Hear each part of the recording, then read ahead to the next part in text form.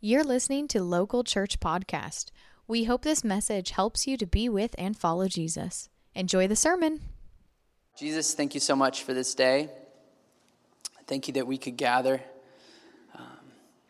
Lord, I thank you that we can sing together. And I just pray that throughout this message, that very refrain that we sang, let us become more aware of your presence.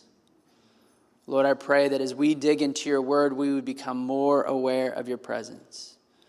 We become more aware of your promises, more aware of your glory, more aware of your holiness, more aware of your grace, more aware of your mercy, more aware of your truth, more aware that you are a light unto our feet. Let us become more aware of your presence today. Let us be a church and a people that are hungry to become aware of your presence. We know you are present. You are omnipresent. That is a doctrine that if you are here and you're a Christian, is something we believe, but so often we are unaware of your presence. We get distracted from your presence. We get pulled away, sucked away from your presence. And so we sing and we pray and we ask that we would become more aware of your presence. We pray these things in Jesus' name. Amen. Luke chapter 11, 37 to 54. Let's just take the first 7 to start with. Luke 11, 37. While Jesus was speaking, a Pharisee asked him to dine with him.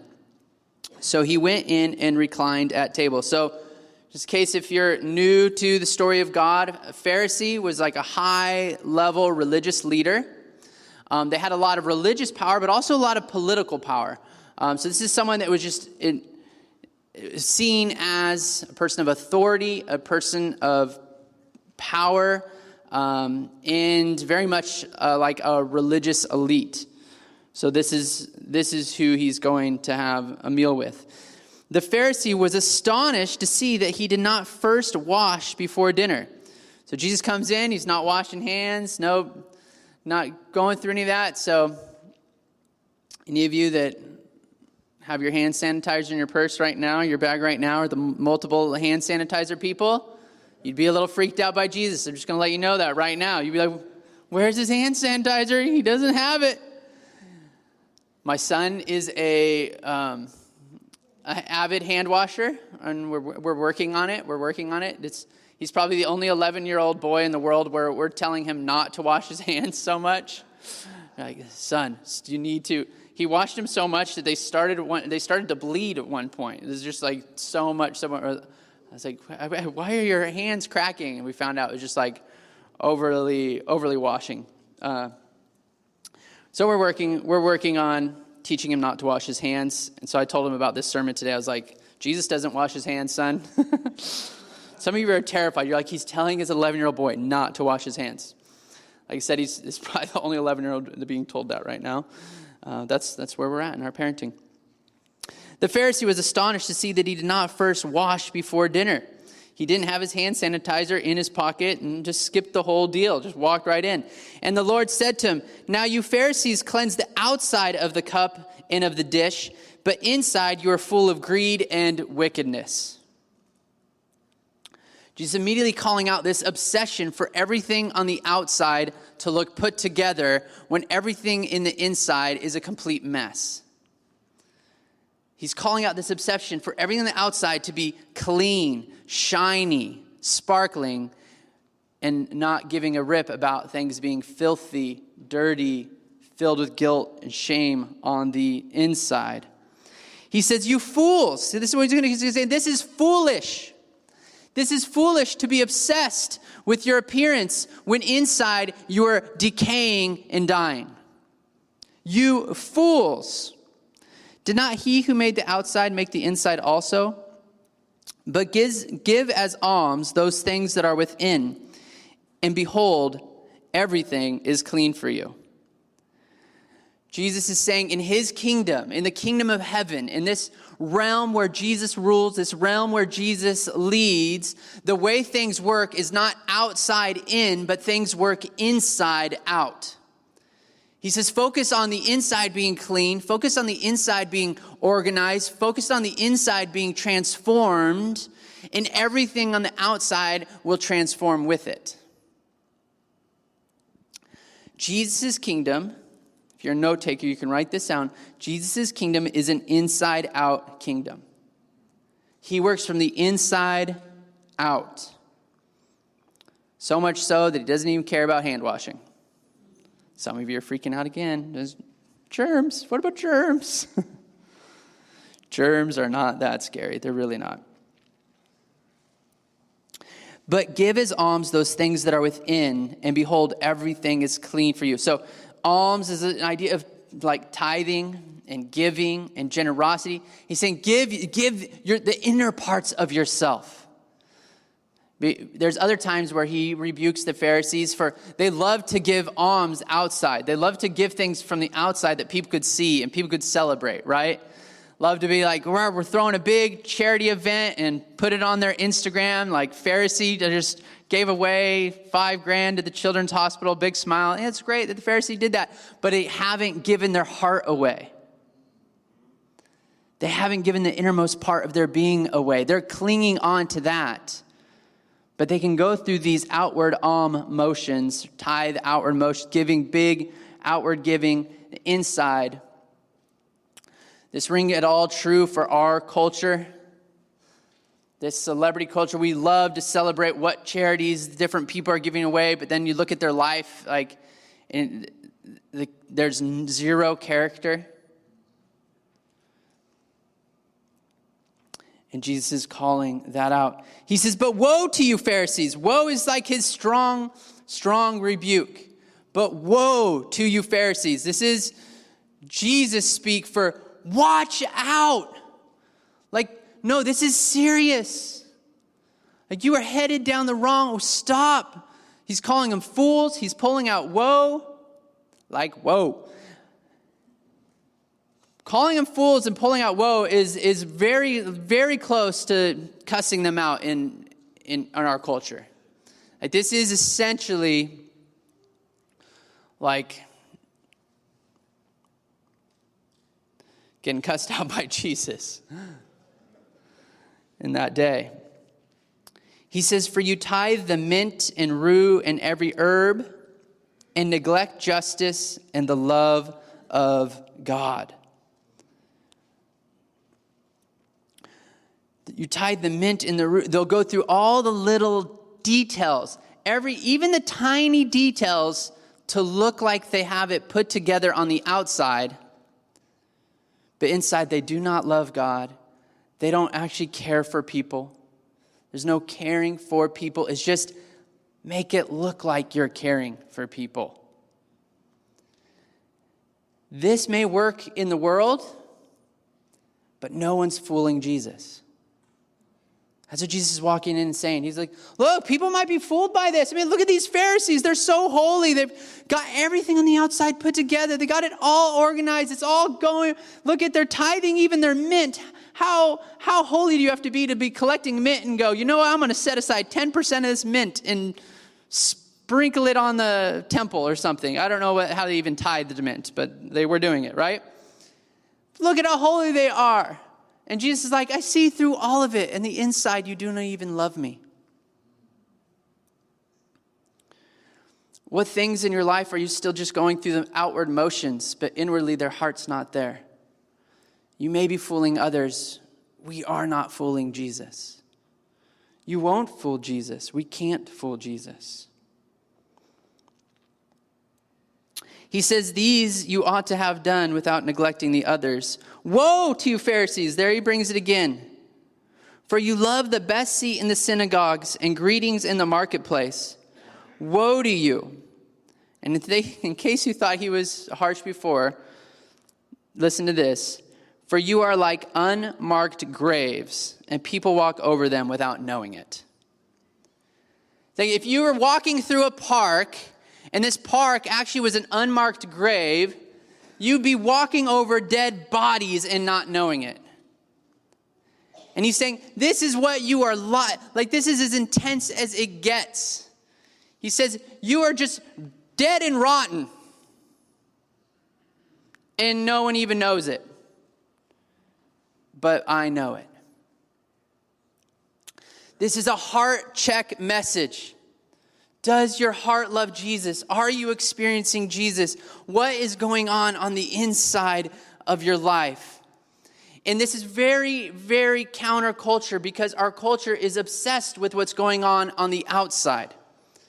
And because our culture is obsessed with what's going on outside, it's easy for us to obsess with what's going on the outside.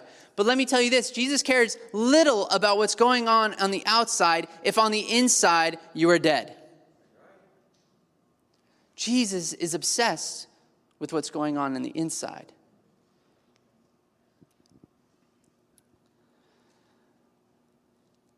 He knows when things are all for show. I church planted, our first church plant that I got to be a part of was in San Diego. We church planted there and led it for 8 years. When we first planted there, we were looking for a space to meet. And there was this old nightclub. It had transitioned from a nightclub. It was once the Hot Monkey Love Cafe was the name of the nightclub. And that nightclub got shut down. The Hot Monkey Love Cafe became Upaka, which I can't remember what it all stood for, but it was supposed to be like an urban community center. We were kind of in inner city San Diego next to San Diego State University. And it was supposed to be this kind of nonprofit community center. And it sounded, I heard the vision. I was like, this is great. They had a old like kind of concert room that they were using for the nightclub beforehand. They now had transitioned for a place to maybe do theaters or plays. And we're like, oh, this will work for us for our church. We'll meet there. So we started meeting there, and I was curious to start learning about, what are the other nonprofits that are meeting in this community center? There's supposed to be other office buildings in there. And one day, we'd only been there maybe a month or so, and the director of Upaka, the guy who ran this center, we'll just say his name's Joe. Joe asked to meet with me and one of our other leaders. And so we get together with Joe, sit down and meet with him. And Joe's like, okay, Jake, here's the deal. All the people that are like funding the grant to keep us a community center, they're coming to check on our community center to make sure we're doing stuff in the community and that we're like legit doing nonprofit stuff. So he's like, so what we got to do is we got to put on a big dog and pony show.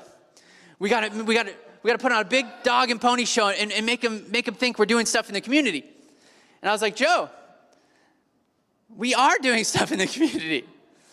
And I started telling him stuff. I was like, hey, we just redid this widow's yard. We're partnering with the Rolando Community Center to redo these gardens over here. We're working with some of the refugees, and we're right next to the big refugee community. We're volunteering on the college campus.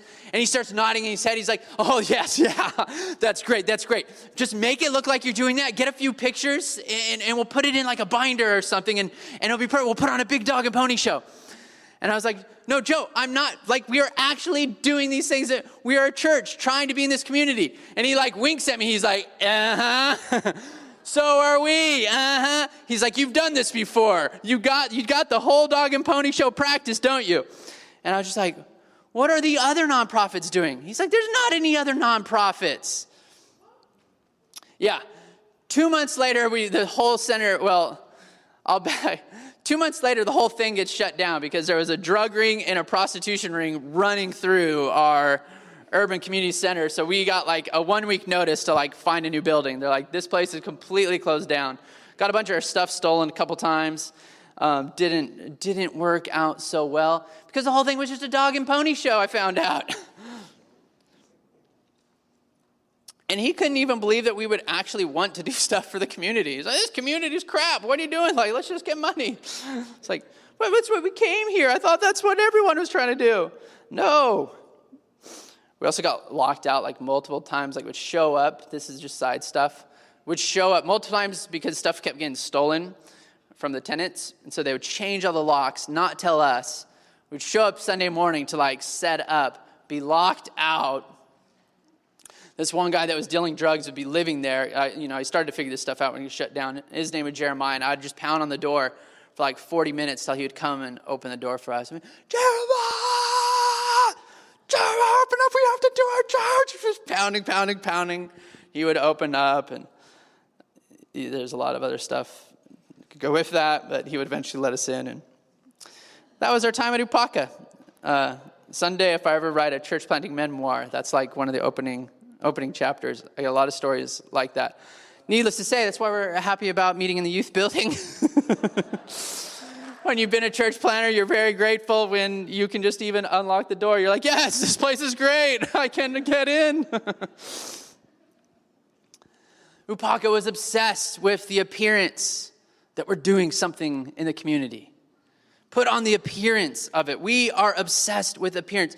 Church, where are you more obsessed with appearance than what's going on in your heart and character? Is it hair? Is it makeup? Is it your outfit that you're thinking about? Man, what do I look like on the outside? For some of us, imagine if you even spent half as much time working on preparing your heart as you did working on preparing hair, makeup, outfit, clothes. What would happen? Other views, it's the appearance of my house. Imagine if you spent half as much time thinking about how to remodel your heart and soul as you did remodeling the kitchen. Some of you, what if you spent half as much time thinking about strengthening and building up your soul as you thought about tricking out your truck or the new tires you want on it?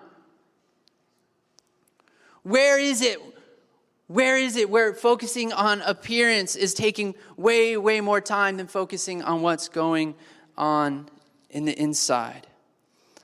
Jesus is saying, look, you want to remodel the kitchen, but the foundation is completely cracked. We want to appear to have it all together. I had a friend who was on social media, and this friend had some of the naughtiest kids I'd ever seen. These kids would like poke each other in the eye, come over, they like pull the person's hair, just screaming, crazy, out of control kids. But she had an incredible social media presence, and she could somehow find a way to like once a day get her kids to all sit and do some perfect, like, we're doing Play-Doh now, picture. And honest to God, she started to get this huge Instagram following, and I was watching it happen, and I'm like, her kids are crazy, they're crazy, right? And it was shortly on, she was literally like on a parenting talk show as a guest because her Instagram following had gotten so big, and I was like, what in the world is going on? This is the world we are living in, where the celebrity and the appearance gets all the credibility, and the inward character is completely ignored. I remember one time I was counseling a couple in San Diego, and they're having rough marital issues. And the worse their marriage got, the more they posted online about how great their marriage was going. It was an interesting thing. And it's kind of just this cultural phenomenon. I was like, if we can just appear like it's happening. I would literally be sitting down with them, and they're just like, he's awful, and she's the worst, and and he did this. And then I checked their Facebook the next day, and she'd post, woke up to my knight in shining armor this morning. And he would post something like, my princess and I are going on a magical vacation soon. Can't wait to spend this time with her. And then I would like meet with them the next day, and they're like, ah! And they sadly divorced a month later. But up until that, if you're only following them on social media, you would have thought, if only we could get our marriage like this. Look at their marriage. Look at their marriage. He's the knight in shining armor. She's the wonderful princess. It appeared online. People were shocked when they got divorced. They could not believe it because they only knew of the life of what it appeared to be.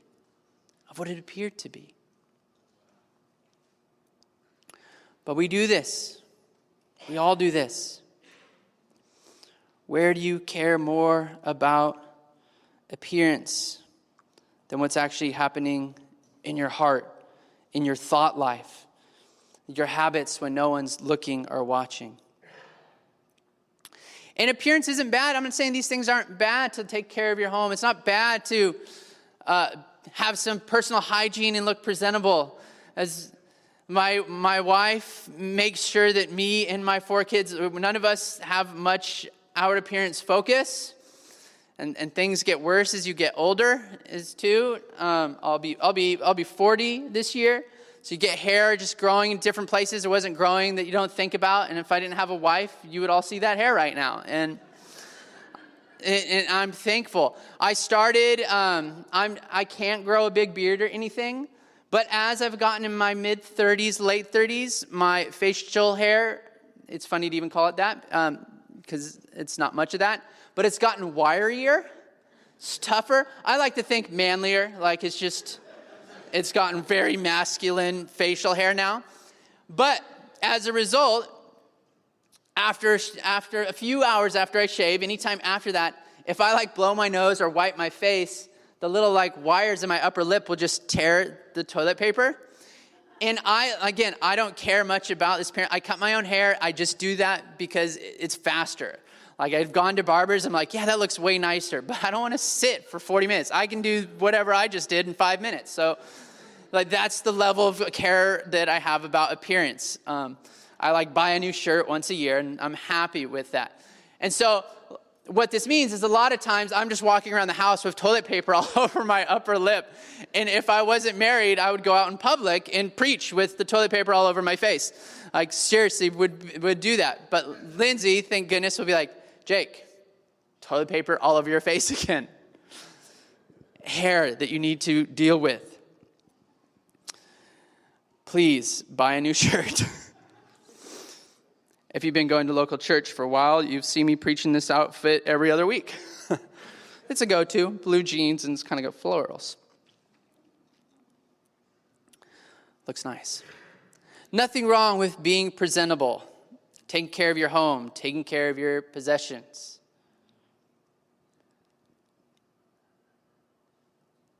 But I'm asking us to be honest with ourselves. If we even cared near as much about our inner life, what would begin to change? If we begin to pay near as much attention to what's going on with our character, why am I exploding in anger? What is going on there? I need help there. I need to confess this. I need to get prayer. What is going on in my thought life? Why do my thoughts go down this path all over and over? What am I doing to remodel my thought life? What would it look like to glorify God with my habits and glorify God with my character? Ask yourselves, do you spend more time thinking about your appearance than you do being concerned with and thinking about transforming your character? What if you cared as much about what God sees when no one is watching as what the world sees online? And you begin to think more and more of your thoughts and times. How much time so many people spend making sure they get the perfect post on their Instagram right now, right? The hair's perfect, perfect outfit. This angle, no, that angle didn't work. Let's try this angle. And then the post is just woke up. But what if we spent the same amount of attention, the same amount of detail, the same amount of focus on being what does God see right now when he looks inside? Is my inner life presentable to God? What parts of it aren't presentable? How do I confess that? How do I plead for mercy? How do I work on that? Let's continue on.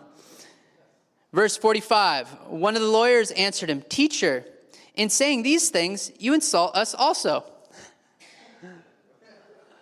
I love that. I love that they're like thinking he's going to be shocked by that too. I just love the setup here. So you have the Pharisees and the lawyers. These lawyers were partnered with the Pharisees, high, again, powerful people in the culture. And when you're thinking lawyer here, thinking they're defending the law, teaching the law. But the law they're defending and teaching is the Torah. It's biblical, God's law that they're supposed to be kind of upholding.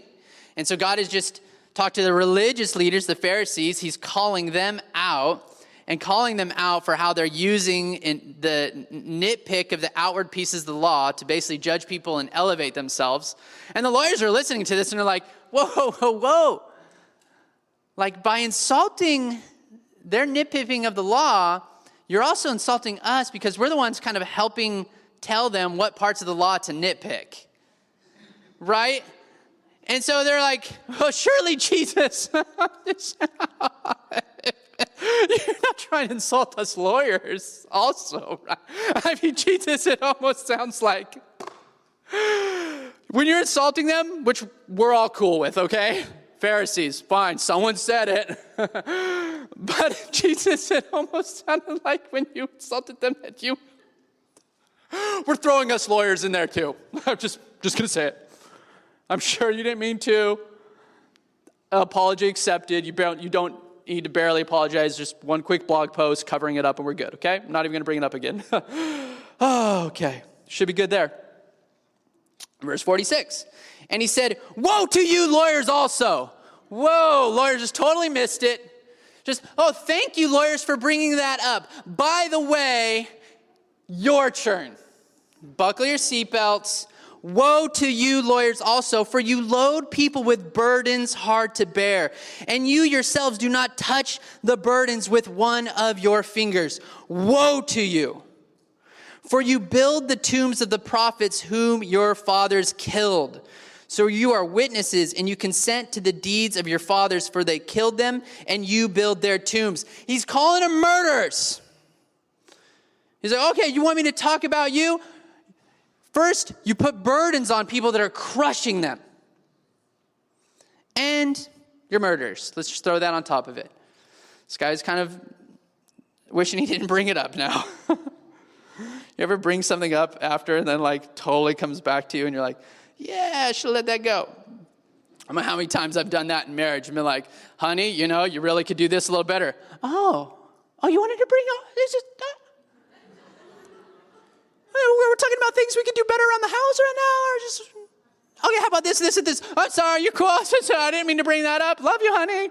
Did I mention I love your hair? Right, that's where they're at now, like, what?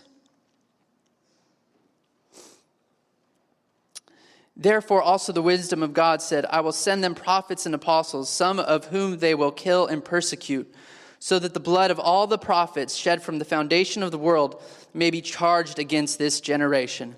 From the blood of Abel to the blood of Zechariah, who perished between the altar and the sanctuary. Yes, I tell you, it will be required of this generation. Woe to you lawyers, for you have taken away the key of knowledge. You did not enter yourselves, and you hindered those who were entering. He says, you want to know what you're guilty of? Killing any of God's prophets in all of history. Do you want to talk guilt? Now, where's the application for us? How quick are we to put burdens and expectations on others that we don't put on ourselves? How quickly are we to put burdens and expectations on others that we don't put on ourselves and judge them for it?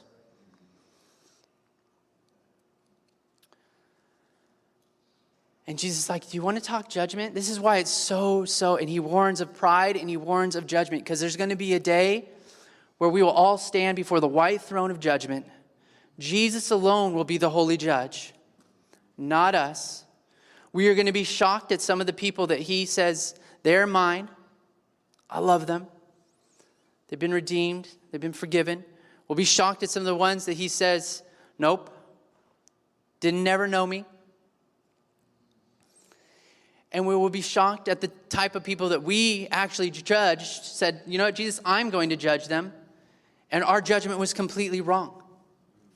Our judgment was way off. How many of you, like Peter, when Jesus was talking to Peter and he said to him, look, I'm going to have to die. I'm going to have to go to the cross. And Peter is like, no, Jesus. That can never happen.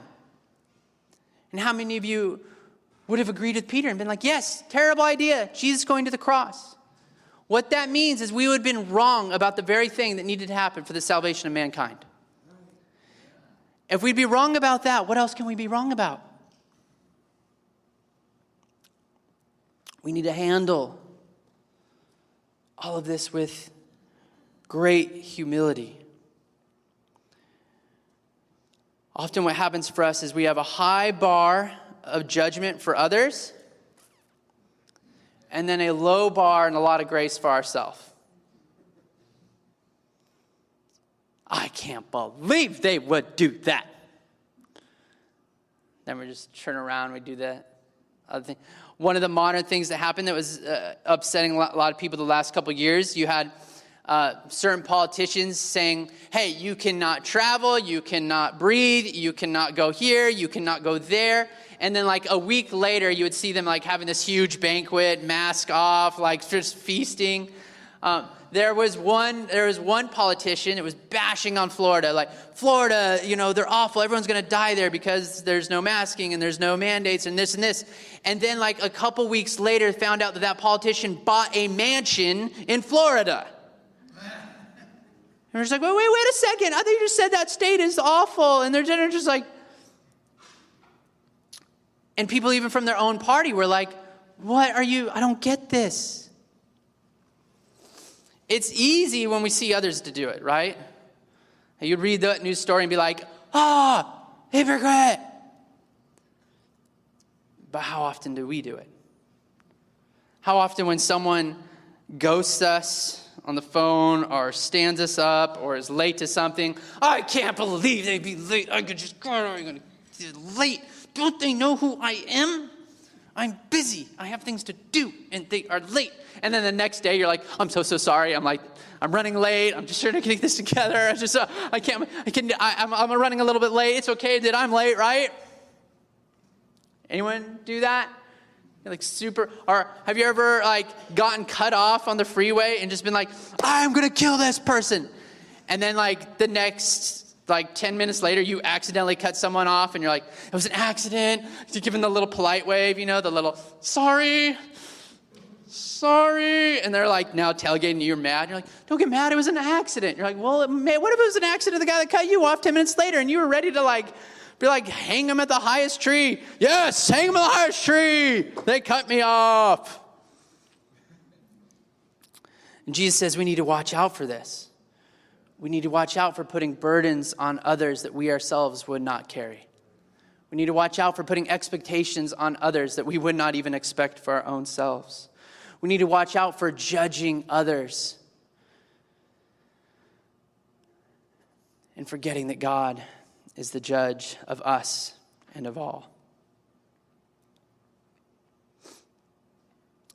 What if we were more concerned with living out God's call on our lives than judging if others' peoples are living out God's call on theirs?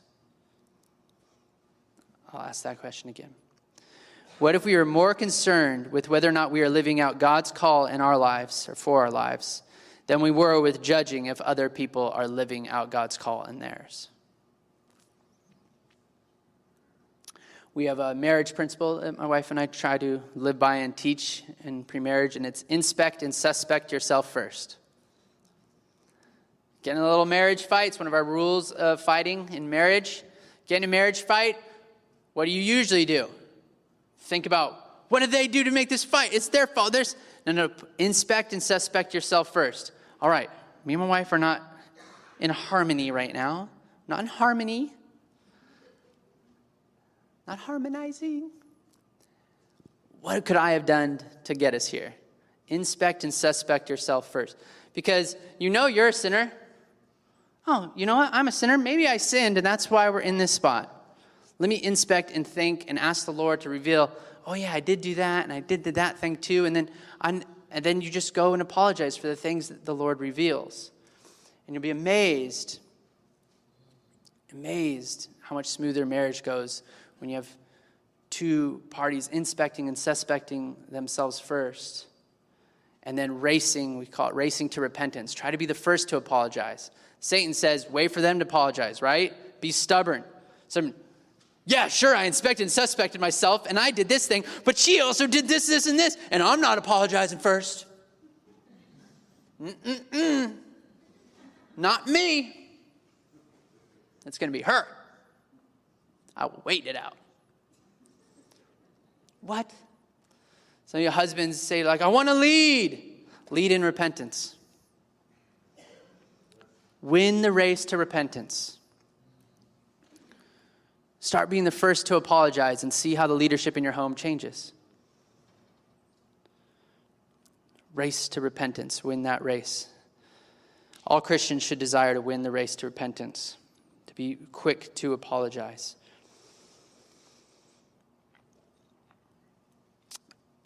Church, here's the terrible news. The terrible news is you are far dirtier on the inside than you know. Your character's more jacked up than you care to admit. And we often focus on our appearance way more than the things that are really important. And Jesus sees everything.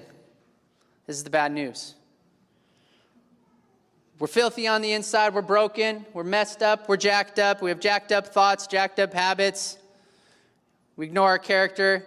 We worship people with crappy character instead of worshiping God with perfect character. And Jesus sees all of it. We're hypocrites. Some of you are here and you're like, not a Christian. You're like, I don't want to be a Christian. Christians are hypocrites. Okay, yes, you got us. We're hypocrites. The least hypocritical thing we can do is confess our need for Jesus. The bad news is we're jacked up and Jesus knows it. The good news is Jesus has done something about it. He doesn't leave us in our sin. He doesn't leave us in our brokenness. He doesn't leave us in our filth. As a matter of fact, one of the theological term called expiation. Okay? Expiation. Expiation is the cleansing from our sin. That Jesus died on the cross to wash, not just to forgive us, but to actually wash away our sin. I don't know if you've ever done something that just made you feel so guilty and you took a shower and you're just like, I just want this washed away because the feeling of guilt and shame. Jesus' blood washes away your sin. By grace, not even by your effort. Yes, I want us to work on our character more, but it doesn't matter how obsessed we got about remodeling our inner life. It is by grace that Jesus calls us holy. Through his shed blood, we now are transformed from the inside out. We cannot transform ourselves from the inside out. Jesus, by his grace, transforms us from the inside out. As we receive. And the good news this, he sees everything. Nothing's hidden from his sight. That was terrible news, but let me tell you why it's good news. It means there isn't anything that he wasn't willing to die for. He didn't go to the cross, shed his blood, and then later find out, oh, you also did that? Oh, this thing in your life is also messed up? Crap, I didn't die for that. No, he sees everything, knows all of your sin, all of your past, present, and future brokenness, sees the darkness, and he died to cover it all. To wash us white as snow, and to separate us from our sin as far as the east is from the west. This is the good news of Jesus. He knows we are hypocrites and still loves us and died for us. If you're here and you don't know Jesus and you've been kept away because you believe Christians are hypocrites, yes, we are, but Jesus is not. Don't throw away Jesus just because his followers get stuck in rabbit trails of following outward appearance and whatnot. The least hypocritical things that Christians do is we say we actually are so bad, so evil, so messed up that we needed someone to die in our place. In that sense, every confessing Christian is actually not a hypocrite. We know how messed up our inner life is. And that's why we pleaded for Jesus to be our substitute. the one who lived with perfect character in our place, and the one who died the death that we deserve for all the times that our character has been rotten or filthy. Jesus, our rescuer. Jesus, our hero. Jesus, our substitute. Jesus' blood that cleanses us and transforms us from the inside out. Amen? That's the good news. I want to leave us just some practical things then. With this good news in mind, that we are now saints, that we are now new because of Christ. The old has gone. Behold, the new has come. If anyone is in Christ, he is a new creation. And so what happens is in Jesus' eyes, I want you to see like two categories. If you imagine you had two Excel sheet blocks here, okay? Excel people, get excited. We're about to get organized for you. One Excel sheet is labeled sinner. And under that, it might be just different sins, okay? And your inner life would just be labeled sinner and stuff that Jesus is talking about here, fool, wicked, evil, boom, boom, boom, boom, boom. And the next one, category, is labeled saint. Holy, loves Jesus, righteous, gracious, all these things, boom, right down that category. Now let me tell you what happens. Before you know Jesus, your category line is sinner. And now we know people that don't know Jesus that do lots of nice things, that might have good character in a lot of great areas, right? Anyone know some nice people that don't know Jesus? I know lots of them. I know people don't know Jesus. Marriages look way better than people that do know Jesus, and lots of great things. But their category would be sinner, who sometimes saints. Okay? When you receive the grace of Jesus, when you accept Jesus' life for your life, when you become a follower of Jesus, you get switched, your category switches. And now you move from a sinner who sometimes saints over to a saint. You have a whole new category. Jesus sees in you a holy temple, a temple of the Holy Spirit. From the inside out, you are new and transformed. But sometimes we still sin, right? Now we are saints that still sometimes sin. It's an identity transformation. But we need to work on our character by learning to be who we already are. Learning to be who God has made us to be from the inside out. So let me give you some steps of some ways that you can do that. 1, confess your need to Jesus. Confess that you need his help. Ask yourself, how often are you praying for God to help your character? I would say as a homework assignment, I'm skipping ahead.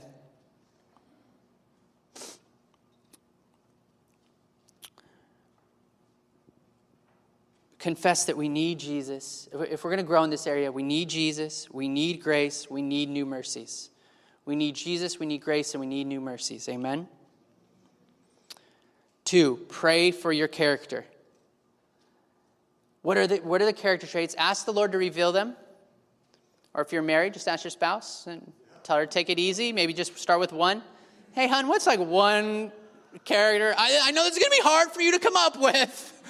But could you think of just one character trait that God should be working on with me, and we can be praying for it together? Just pretend like it's going to take you a while. Like if you're the spouse and you get asked that, pretend it's hard just to be loving. Yeah, let me really pray and think about that, hon. Pray for your character. And then I'm having anger issues. So don't just go around and be like, yeah, I have a bad temper. That's who I am. I'm a bad temper guy. No. I'm a saint who sometimes struggles with anger. Lord, would you be working that in me? Would you help me to see who I am in this area of anger and frustration? Would you be growing and transforming it? Pray for it. Ask others to be praying for it with you. Confess it to some people. Have some people in your life and say, hey, right now I'm really trying to grow in this area. I'm trying to grow and battle anger. Would you be praying for me for this? Would you be sending me scriptures that come to your mind that will encourage me in this? Would you keep me accountable to this? Ask and check how I'm doing. You need to be working Because look, if we have good friends, and I have friends in this room where it's like something gets jacked up in my house, I call them up and like, hey, can you come over and help me? Like a bunch of the guys came over because we had a big oil leak in my van, and we spent like 2 days working on that, right? And we'll do that. Man, yeah, let's do the oil thing. Let's fix it. Yeah, wrenches, the whole thing. But are we doing the same thing with our character? Look, I have a major leak in my character. I need a few men coming around, praying for this leak, helping me fix it, helping repair it, speaking scripture into my life. What if we begin to do that with that? Get people praying for your character. 2, have your character being shaped by God's word. What is the primary voice in your life? The primary thing shaping your character. If it is a Instagram celebrity, I'm telling you, that's not the best place. God's word is the best place. Have God's word shaping your character, which means you're going to have to read it. It means you're going to have to memorize it. It means you're going to have to sit under the preaching of the word.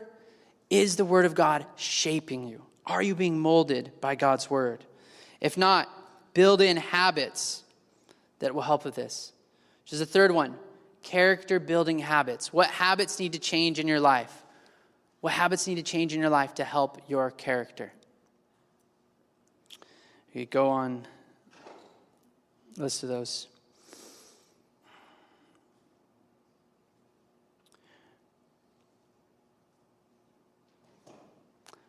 So again, what are areas of character you want to grow? Are you praying for those? Are you applying the word to those? Who's helping you grow in those? Who knows those things? And then finally, fix your eyes on Jesus.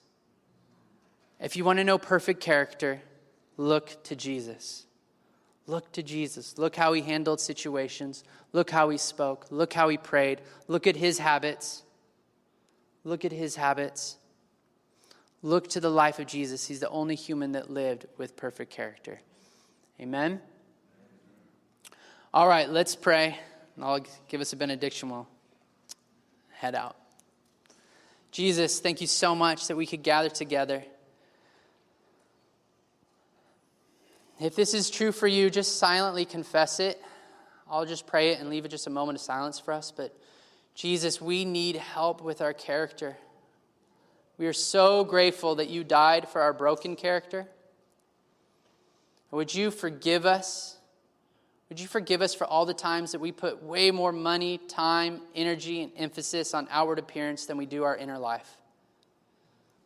Lord, I will lead that I know I just get so focused on all these just outward things going on in the world. My house, my yard, what's going on with the car. So many things that can distract from working on what you want to be working on. Forgive me, Lord. Let's just take a moment of silence for you to confess anything silently to the Lord, and then be vulnerable and ask him, Lord, is there an area of my life that you want to work on right now? And just invite him to reveal that. And as he reveals it, invite him to work on it. Let's just take a moment to do that.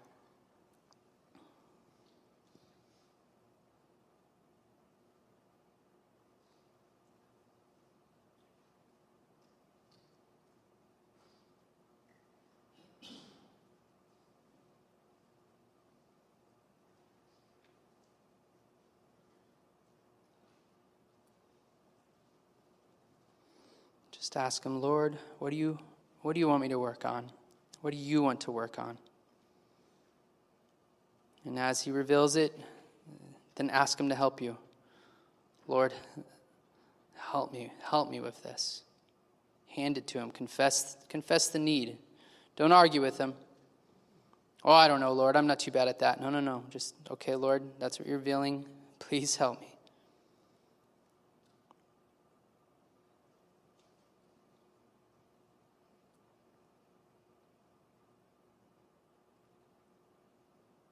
Jesus, we thank you so much that you speak to us and speak to us through your word. Help us become more aware of your presence. Thank you so much for your mercy and your grace. We love you and pray all these things in Jesus' name. Amen. Thank you for listening to Local Church Podcast. To learn more about our Jesus community, visit us at www.localchurchgh.com. Thanks again for listening, and God bless.